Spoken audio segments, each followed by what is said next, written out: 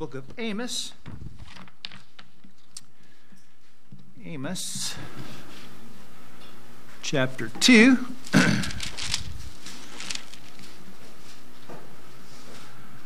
And having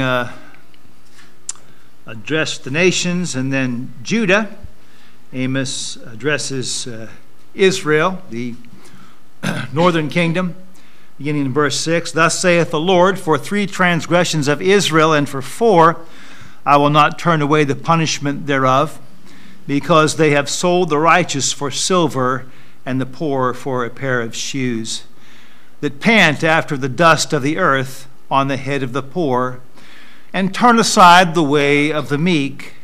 And a man and his father will go in unto the same maid to profane my holy name. And they lay themselves down upon clothes laid to pledge by every altar. And they drink the wine of the condemned in the house of their God. Yet destroyed I the Amorite before them, whose height was like the height of the cedars.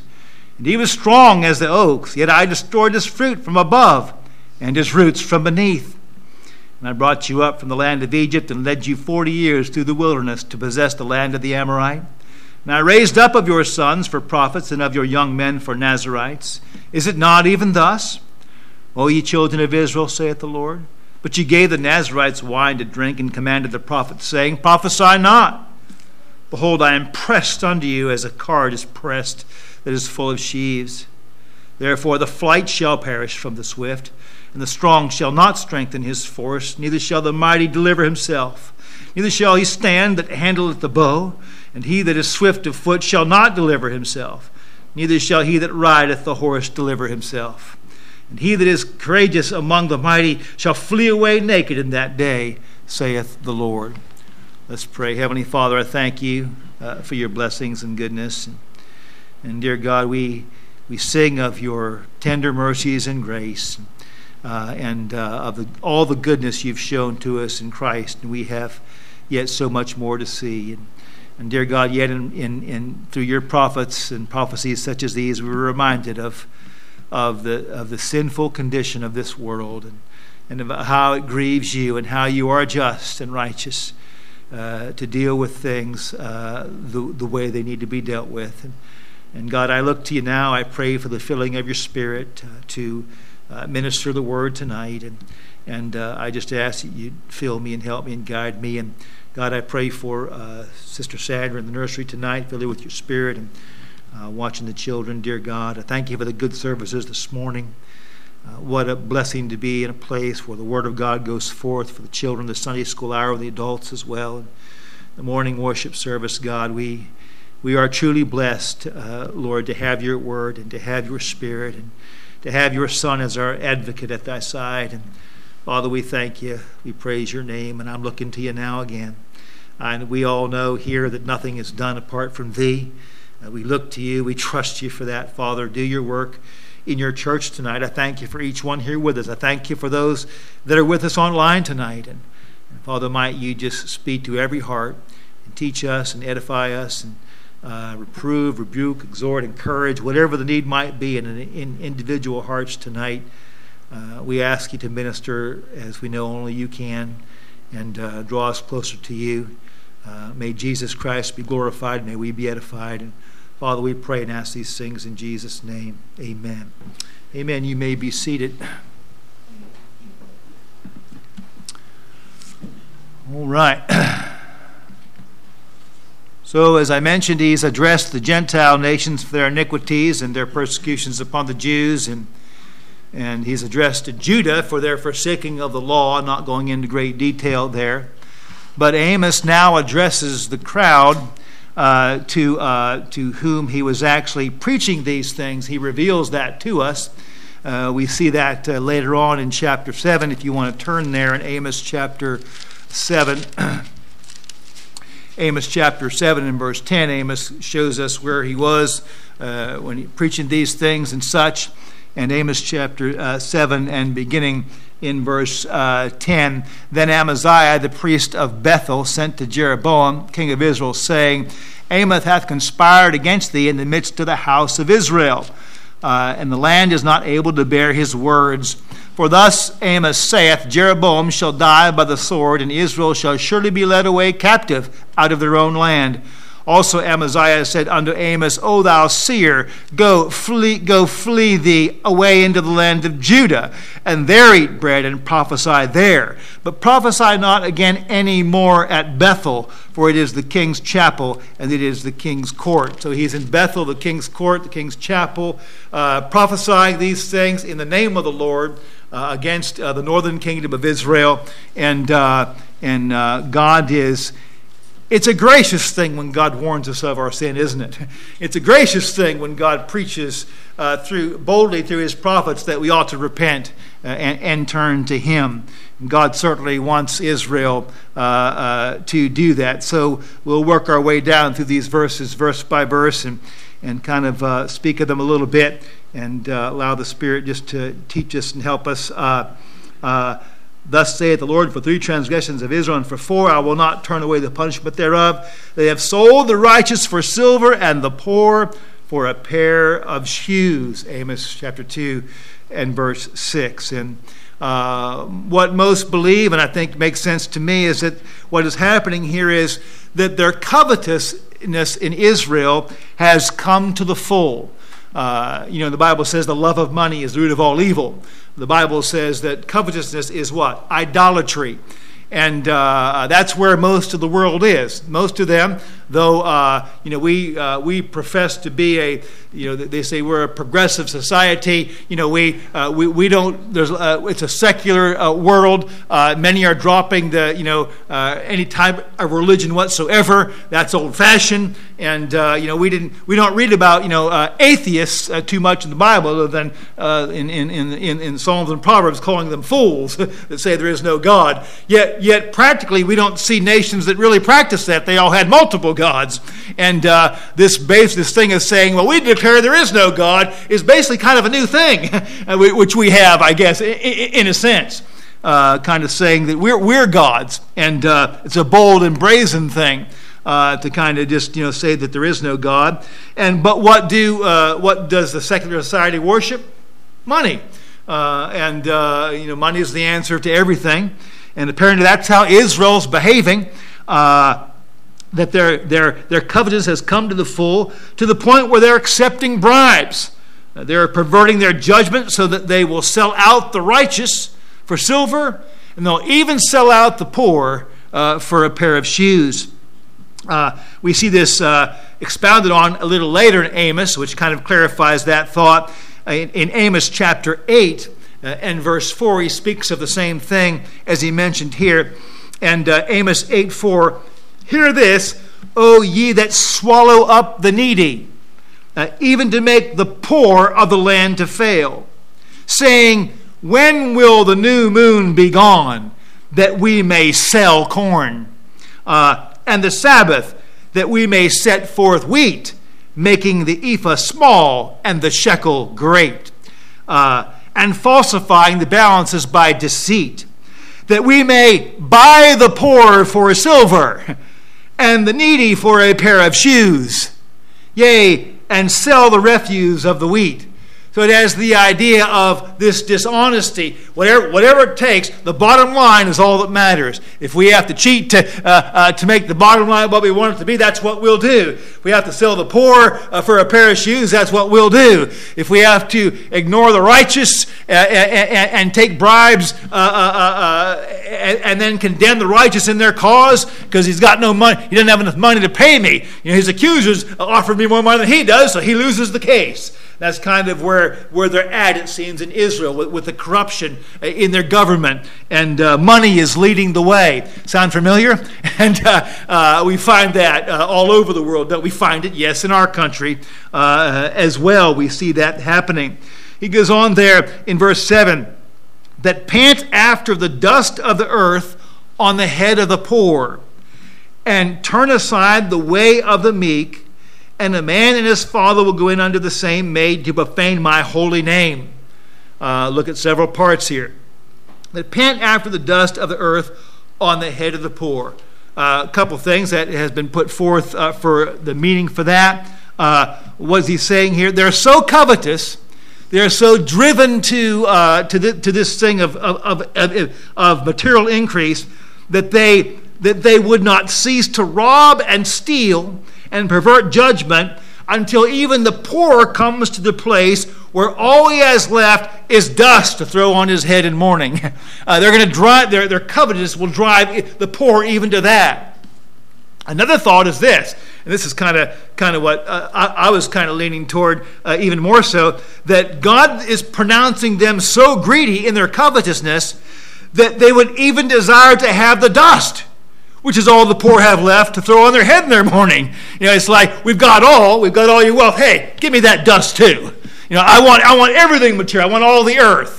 And that's the way the covetous get. They can never have enough. They want more. They want more. They want more. What did they do in Jesus' time? They robbed widows and robbed them of their houses. Remember, Jesus said, and just more and more and more, that they can get. And that seems the way that Israel has gone at this time, and God is condemning them for that.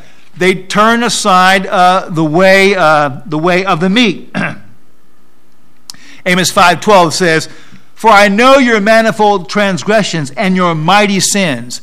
They afflict the just. They take a bribe, and they turn aside the poor in the gate from their right." What are the meek? Well, that's that gentle disposition. The meek subject themselves to the will of God and will do God's will. But it's that meek disposition. And you see in Israel, you have, and by the way, in many nations, you have those that are perverse and froward. I mean, they want what they want, and they'll tell you what they want, and they want their government to give them that, and they want their cause to be heard. And that's the way that many of them are. We've all heard it's the squeaky wheel that gets the grease. Well, the meek come up, and what? They're not self-aggrandizing. They're not demanding their will. They have a meek spirit, and they're not violent like others are. James says in James 3:17, "But the wisdom that is from above is first pure, then peaceable, gentle, easy to be entreated." That means I don't have to have my way. You can, if your way is not against the will of God, I can go with that. And I don't have to have, the meek don't have to have their way. You see, and easy to be entreated, full of mercies, good fruits. Bible says in Titus 1:7, "For a bishop must be blameless as a steward of God, not self-willed." Not having to have his own way and just the way that he wants things. The important thing for a bishop is what? That the Word of God is going out and that it's being taught in truth, and that the people are able to yield to the Word of God and submit themselves to that, and teaching those things of doctrine and truth. But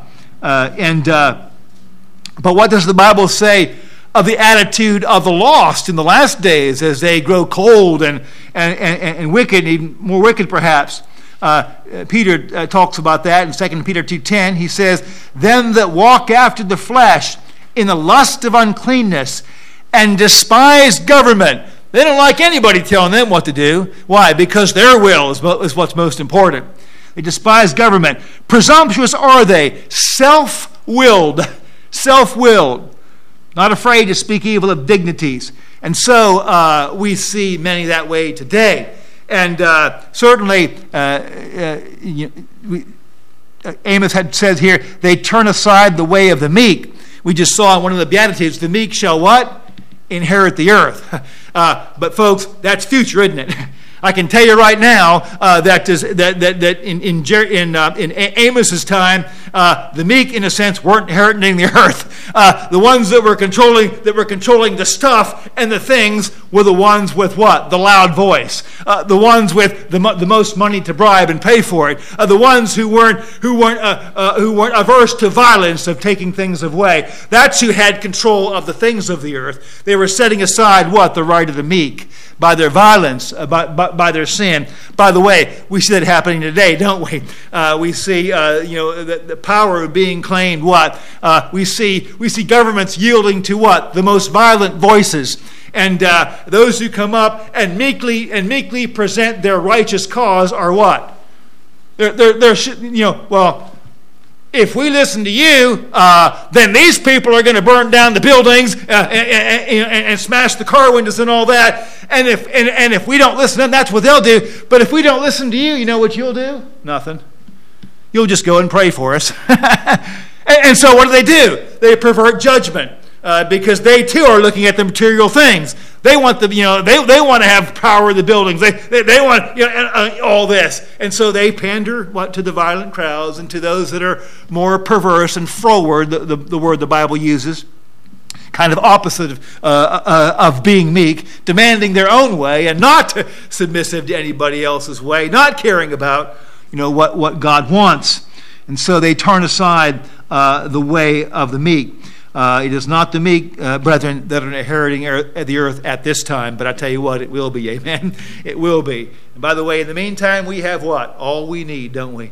God will still provide our needs, and one day we are going to inherit the earth, and we're going to reign with the Lord Jesus Christ. We can believe that, but we see all that going on even today. Politicians pandering to the violent, refusing to uphold and enforce righteous laws, selling out to their constituents who have the deepest pockets. We hear them give lying promises to the public so they can secure the most votes. That's going on and on all over the world today, and we see that. Amos continues, and a man and his father will go in unto the same maid to profess my holy to profane my holy name. Prostitution. Speaking of there, most likely, man and his father go into the same maid. In our country, many of them say, "What? Long as it's two consenting adults, that's all that matters." That's not all that matters to God, folks. And an amazing thing. Children are being sold into slavery even today. Human trafficking is going on today. They had this thing with Epstein, this guy that was supposedly hanged himself in prison. And there's no doubt that he had a child prostitution ring on that island. Have we heard anything about it? Do you hear anything about it in the news? What in the world is going on? That is an amazing thing. And it speaks to the wickedness of this world.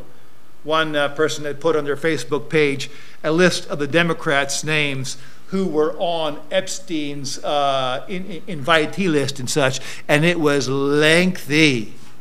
And somebody else posted, "Yeah, you idiot! You only put the Democrats' name on. Look it up, the Republicans. They're more."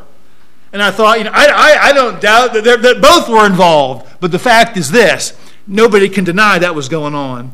And what do we hear about it? Nothing. But I tell you, who sees it? God sees it, amen? God sees it.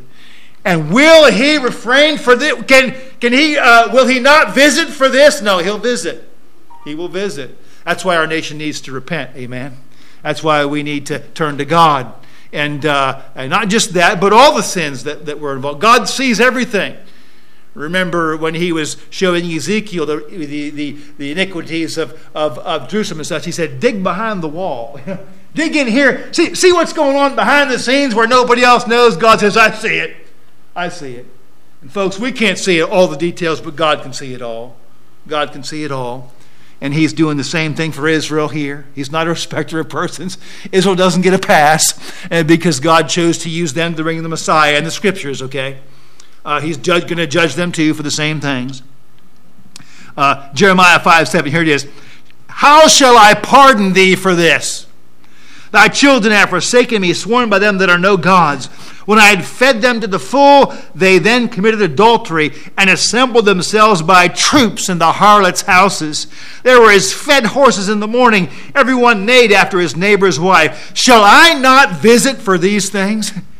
Shall I, a righteous and just God, not judge for these things? Shall I not visit for these things, saith the Lord? Shall not my soul be avenged on such a nation as this? By the way, that's Jeremiah speaking to them. And so God sees it all. And God, as he mentioned, is pressed as a cart full of the fruit, the vegetables and the fruit and all that is pressed with that, with the wheat and the load, the burden. Amos 2:8. And they lay themselves down upon clothes laid to pledge by every altar, and they drink the wine of the condemned in the house of their God. Now, what in the world is going on here? Or remember, the theme seems to be their wickedness through covetousness, and how they're cheating and bribing and the violence and the wickedness they're practicing in their lives with the adultery and the fornication and all that. And it seems to be what the focus is there. But what's this about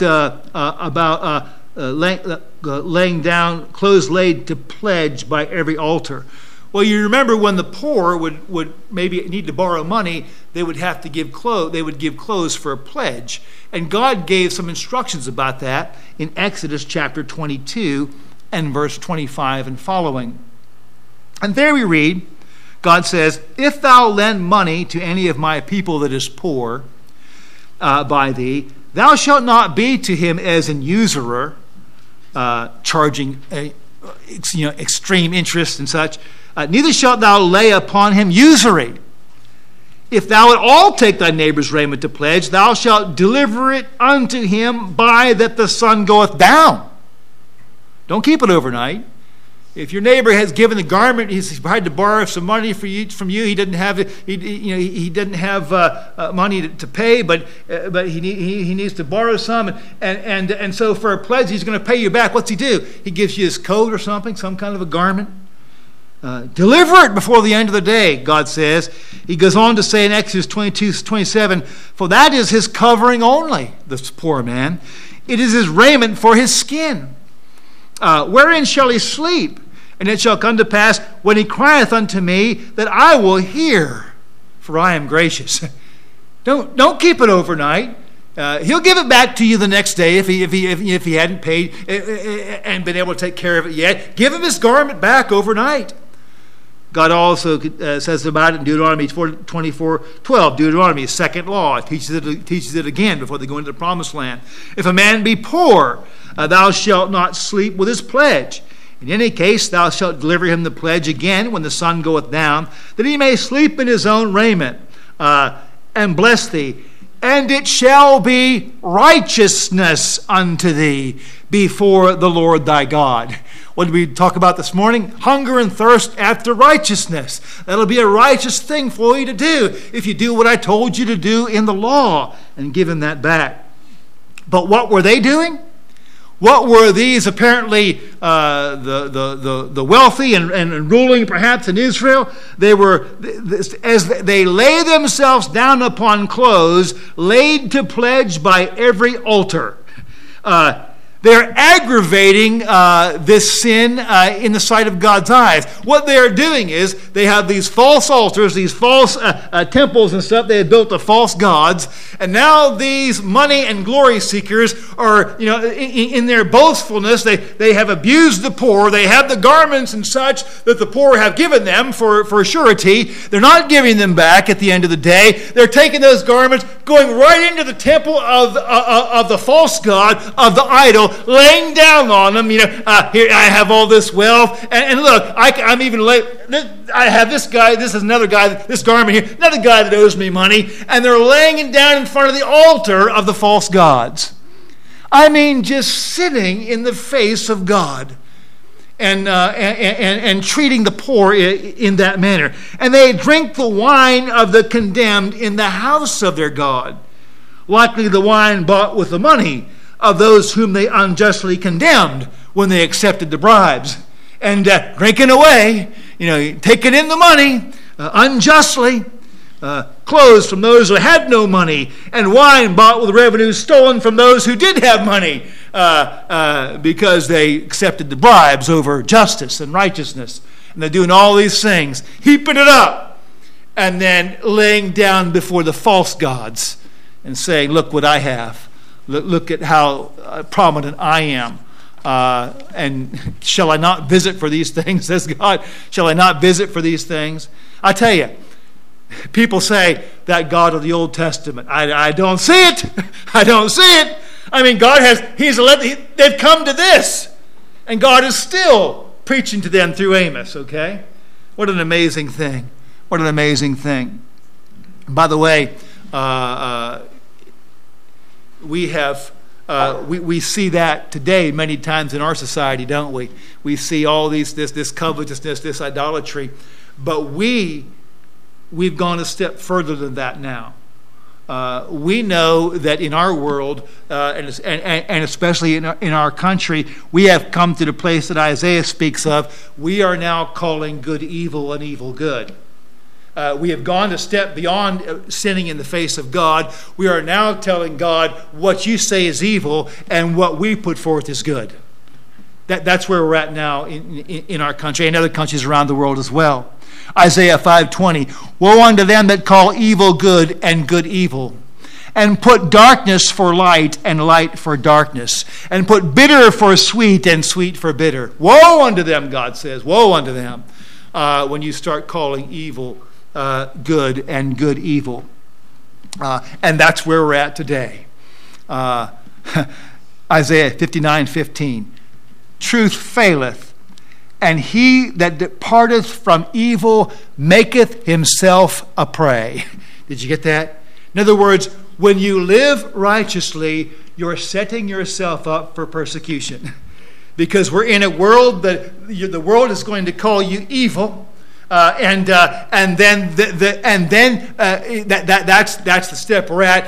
And the next step in our country, it's already taken place in other places, is the persecution. Evil should be punished. And since they see what you do and what the godly do as evil, eventually the punishment will come. If the depravity continues, that's what it'll come to. And we will, like as Brother Chris mentioned, we haven't seen the persecution that others have seen. We haven't seen the persecution that the Thessalonians have seen. But hey, you know what? If it continues, we just may. If it continues, we just may. And we need to be praying for our nation, for our own selves, and being the witnesses that we need to be. He that departeth from evil maketh himself a prey. I mean, you can lose your job. You can get called out for speaking against certain lifestyles these days that God calls evil.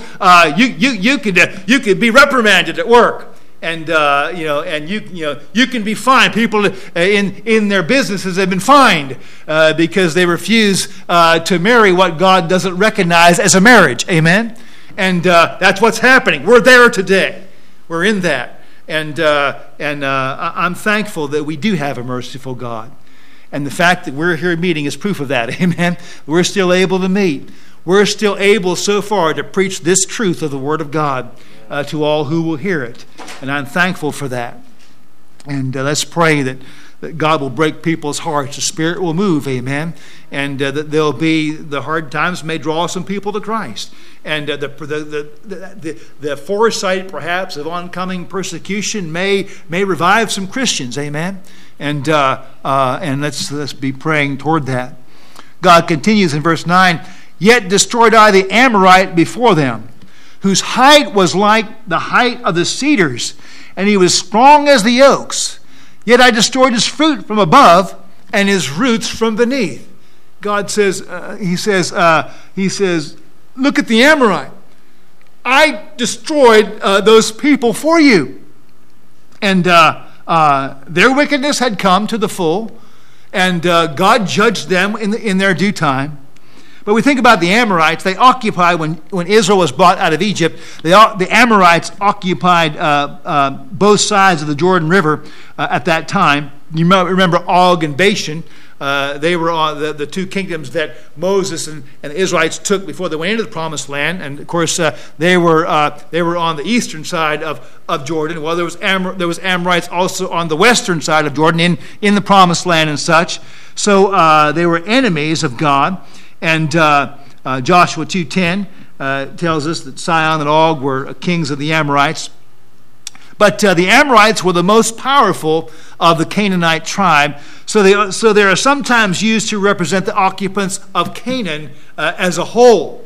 Perhaps as in Genesis 15:16, where God is telling Abraham, now you're going to be a great nation come from you, but they're going to go into bondage for 400 years.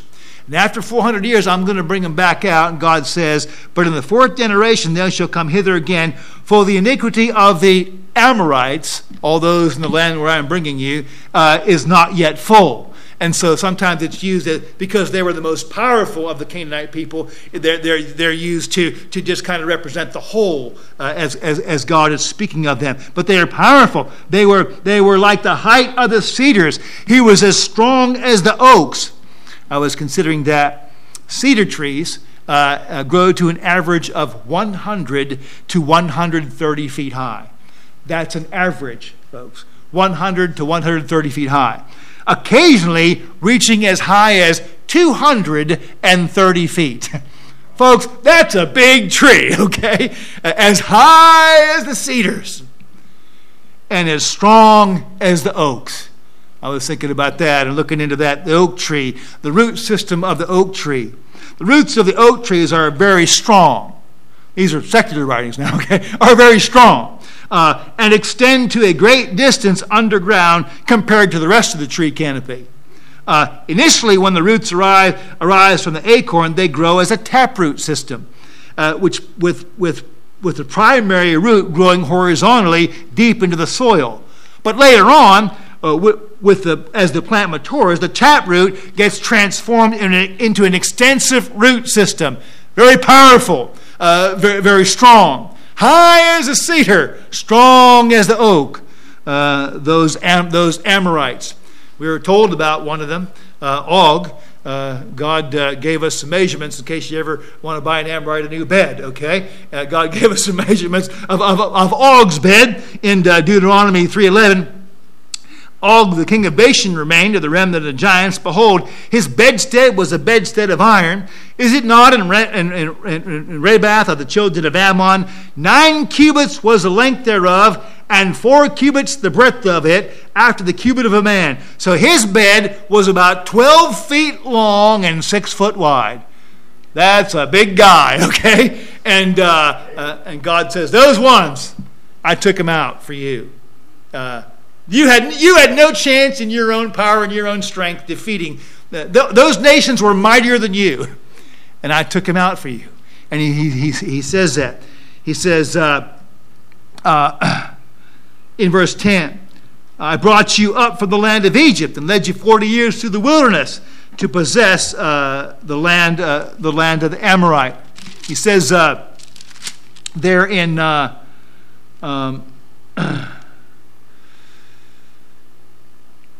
I raised you of your son, look at verse 11. I raised up of your sons prophets, of your young men Nazarites.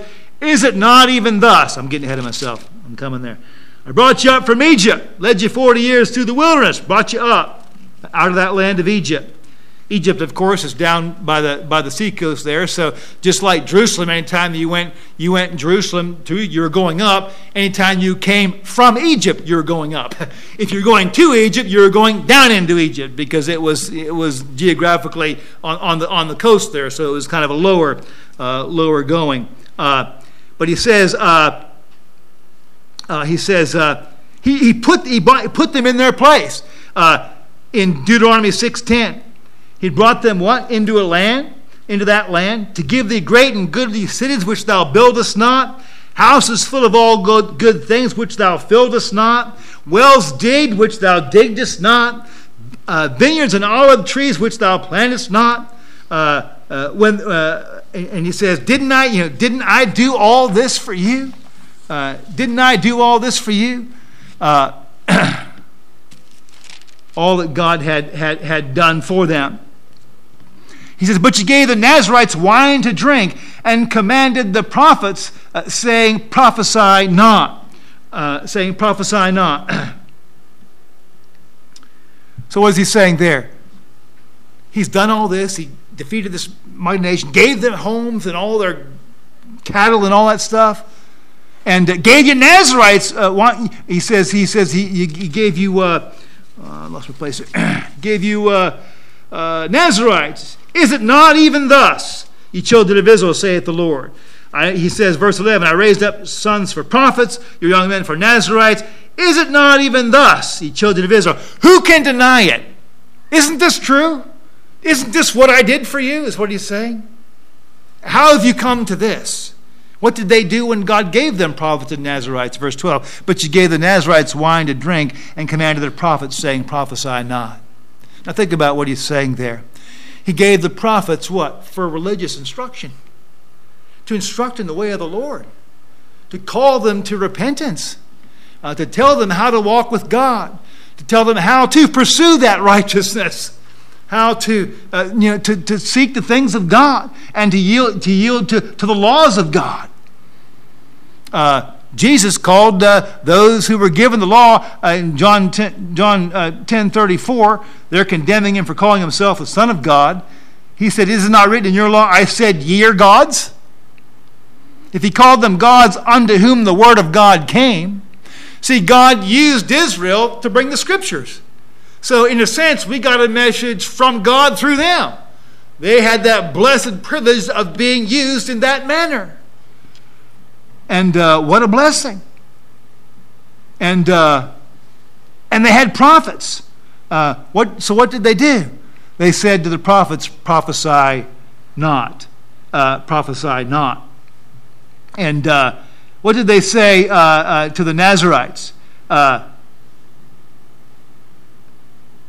were the Nazarites? Well, these were the young, he says, I made of your young men Nazarites. He says, right here. I raised up your sons prophets of your young men for Nazarites. Is it not even thus? Your young men for Nazarites. So the prophets gave the word of God. They said, don't preach. By the way, that's exactly what we read about that Amos himself was told. Don't preach here anymore. Go to Judah. We just read that, didn't we? That's what they told Amos again. They said to Amos the same thing they said to the other prophets. Don't preach to us anymore. What did they do to the Nazarite? God raised up young men. The Nazarite was a vow. It was a vow whereby they would lay aside some of the comforts of life, perhaps, and some of the desires, not wrong desires, but some of the desires of the flesh and such, and they would restrain themselves. They would show a holy temperance for a time before God. And they would let their hair grow long, which I think to Israel at that time was a shame. It was a picture of bearing shame for the Lord Jesus Christ, of being willing to bear shame for Christ, for God. And they would not drink wine or such or anything like that. And by the way, God said, I raised up young men to do that.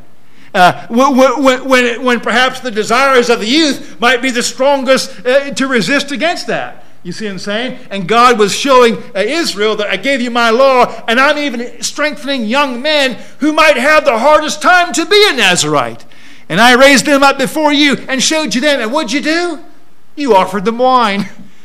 You didn't say, oh, well, you weren't convicted and say, well, if this young fella in the midst of all this, with all the temptations that the youth have, can do that, maybe I ought to repent. Amen. They didn't do that. What did they do? They tempted the Nazarites with wine to break their vows and to drink. What an amazing thing. What an amazing thing. Jeremiah remembers the Nazarites, Jeremiah 4:7, or Lamentations 4:7. Her Nazarites were purer than snow. They were whiter than milk. They were more ruddy in body than rubies. Their polishing was of sapphire. Jeremiah remembers favorably the young men who had made themselves Nazarites. And I'm sure he wasn't one of the ones that had offered them wine like these wicked ones had. And he remembers how that was an encouragement for him to see that. Those committed themselves to God for that. And yet these, what did they do? They tempted they looked at the example. Rather than learning from it, they wanted to trip up the example and to lead them out of the will of God. Is it not even thus? Will any of you dare to deny it? And he goes on. And for sake of time, I'm going to stop there tonight. And no wonder Stephen preached in Acts 7:51. Ye stiff-necked and uncircumcised and hardened ears. Ye do always resist the Holy Ghost, as your fathers did, so do ye. Which of the prophets have not your fathers persecuted? And they have slain them which showed before of the coming of the just one, of whom ye have been now the betrayers and murderers. And they told Amos in Amos 7:13, but prophesy not again anymore at Bethel. Don't preach to us anymore. Go somewhere else. And we're saying we're hearing that, and we're seeing that in our day. By way of illustration, now we were visiting in a complex one time, and I got a voicemail from a gentleman, and that voicemail, if I remember correctly, was 20 minutes long. And he railed on me on how wicked we were in bothering other people at their homes, and going, what right did we have to go out and do that? Why were we in his complex? We had one complex call us up, and I think this only happened one time that I can remember. Had to go back and pick up all the tracks from the door. The manager ended up calling us, had to go back and pick up all the tracks off the door. And listen, but there have been people saved, amen. And that's why we do that. And by the way, we're going to be getting back to that soon. And I've been going out some and passing tracks here and there. I don't know if it's going to be the same door-to-door thing. We might modify something different, but we want to be involved in that. Amen. And I'm thankful that we can pass out tracts, and we'll pray for God's wisdom and grace as far as how to do it in this time. And we want to be, what's Jesus say, wise as serpents and harmless as doves. We want to be that. And we know where we're at. We know what the atmosphere is like here. We've been here for 20 plus years now. And we know who's housed here. And the spirit, of the age and such. But we know what's going on. But listen, people need the Lord, amen. And what do we hear in an earlier lesson? If one person got saved, what? It's worth it, amen. If one more person gets saved, it's worth it. And we don't want to lose that perspective, amen. We don't want to lose that perspective. We want to be faithful in doing what God wants us to do till the Lord comes. Heavenly Father, I thank you for your word. And I thank you for your love. And I thank you, Father, for Christians who follow you. And Lord, how their encouragement to me. We can be encouragement to each other. And Father, we all need to follow you closely, and we need our nation right now more than ever needs us to be filled with the Spirit. They need us to love them. They need us to project that meekness, but they need us to tell them the truth in love. They need all of that. And our nation and our land and the world needs that desperately. And I pray that you would help us to be faithful in every way, in whatever way you would direct us to do that, and give us the grace and wisdom in going forward, how we will be glorifying your name in that. I'm thankful to hear that the people of this church are soul conscious, passing out tracts, speaking to neighbors and co-workers as the opportunity comes. And I'm thankful for that, Father. Help us to be faithful in that and in all that you'd call us to do in whatever way in reaching out with the gospel of Christ. We pray and thank you. We thank you already for your mercies for our land. And Father, we pray again for your mercies. We pray again for revival. We pray again for a returning to things that are godly. And Father, and godly legislation to be passed and such. And Father, Christians, your church here in the United States to be drawn closer to you. Father, to pray and to be earnest in our walk with you. Father, to be transparent before thee. And Father, to desire to have the fullness of your Spirit so that we can be the witnesses that this world needs and that you want us to be before our family, friends, neighbors, and the world. Father, please help us in these things for our good, for the glory of Christ. Father, we pray in Jesus' name. Amen.